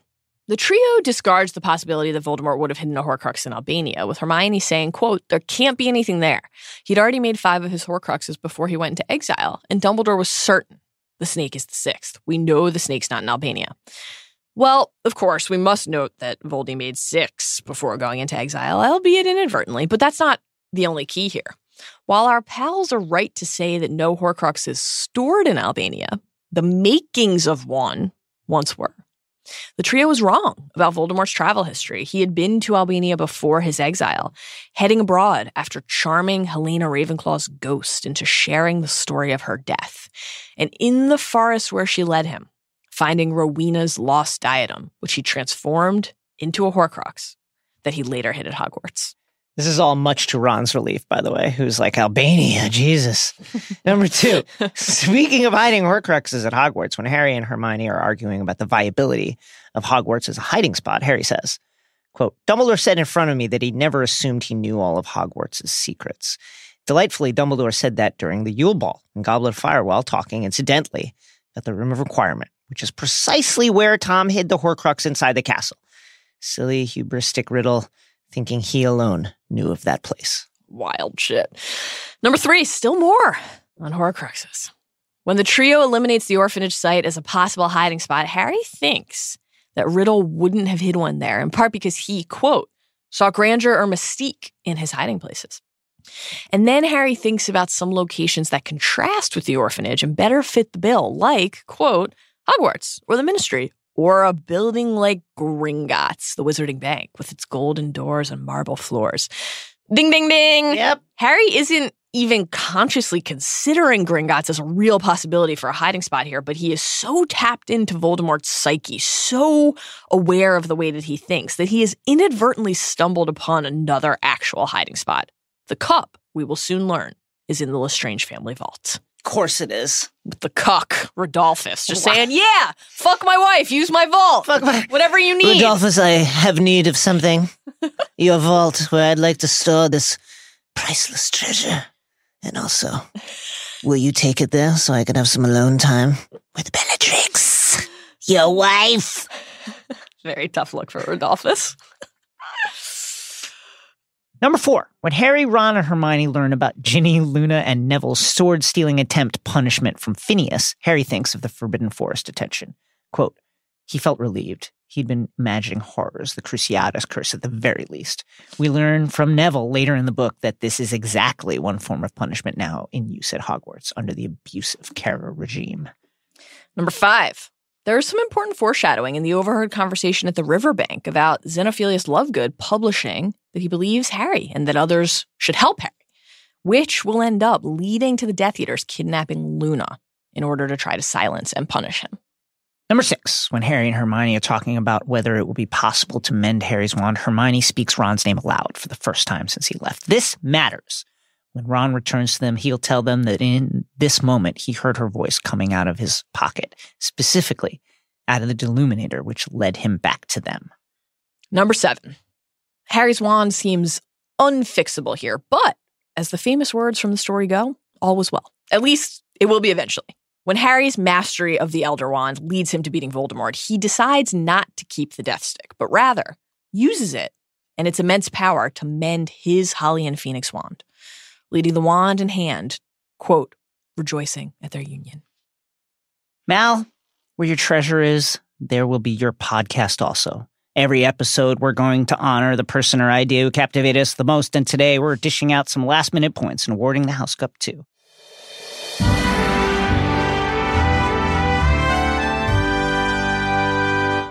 James and Lily Potter. Of course, it's just an incredible thing to be in Godric's Hollow. You know, we always knew, of course, how immensely brave they were, but seeing every moment of their last stand, seeing the details of how they tried to resist the Dark Lord at the cost of their own lives, makes us appreciate their sacrifice even more. To actually see it, I remember just being nailed to my seat reading this. Lily, wandless and seemingly defenseless, being unwilling to step aside, ironically resulted in Harry receiving the ultimate defense, the ultimate protection of her blood, which was crucial to sheltering him. Also, just seeing what their legacy and their lives meant to people. We see with the War Memorial and the messages all over the Potter home. The fact that the home has been left there is a testament to their bravery. The esteem in which the wizarding community holds Lily and James is really, really remarkable. Also, this is an obvious observation, but we can't let it slip away. They were obviously such good parents and loving parents to their son. Obviously loved him very much. It's really wonderful to just see them interacting with him. It's really great. Just the sheer fact of them interacting together, sharing moments together is extremely special. Their love for Harry reaches across space and time. They are the reason that he is the chosen one, and their love will carry him through the darkest moments of the journey to come. Incredible stuff. Whew! Yeah. Well, friends, we get it. You choose Isaac Lee and Zach Cram, our indispensable producer and researcher. We hope that you had as much fun as we did today, that you were as excited as we are for the rest of this journey, and that you'll join us again next time after the Thanksgiving holiday, when we will be discussing chapters 18 and 19 of Deathly Hallows. Until then, remember, the last enemy that shall be destroyed is runtime.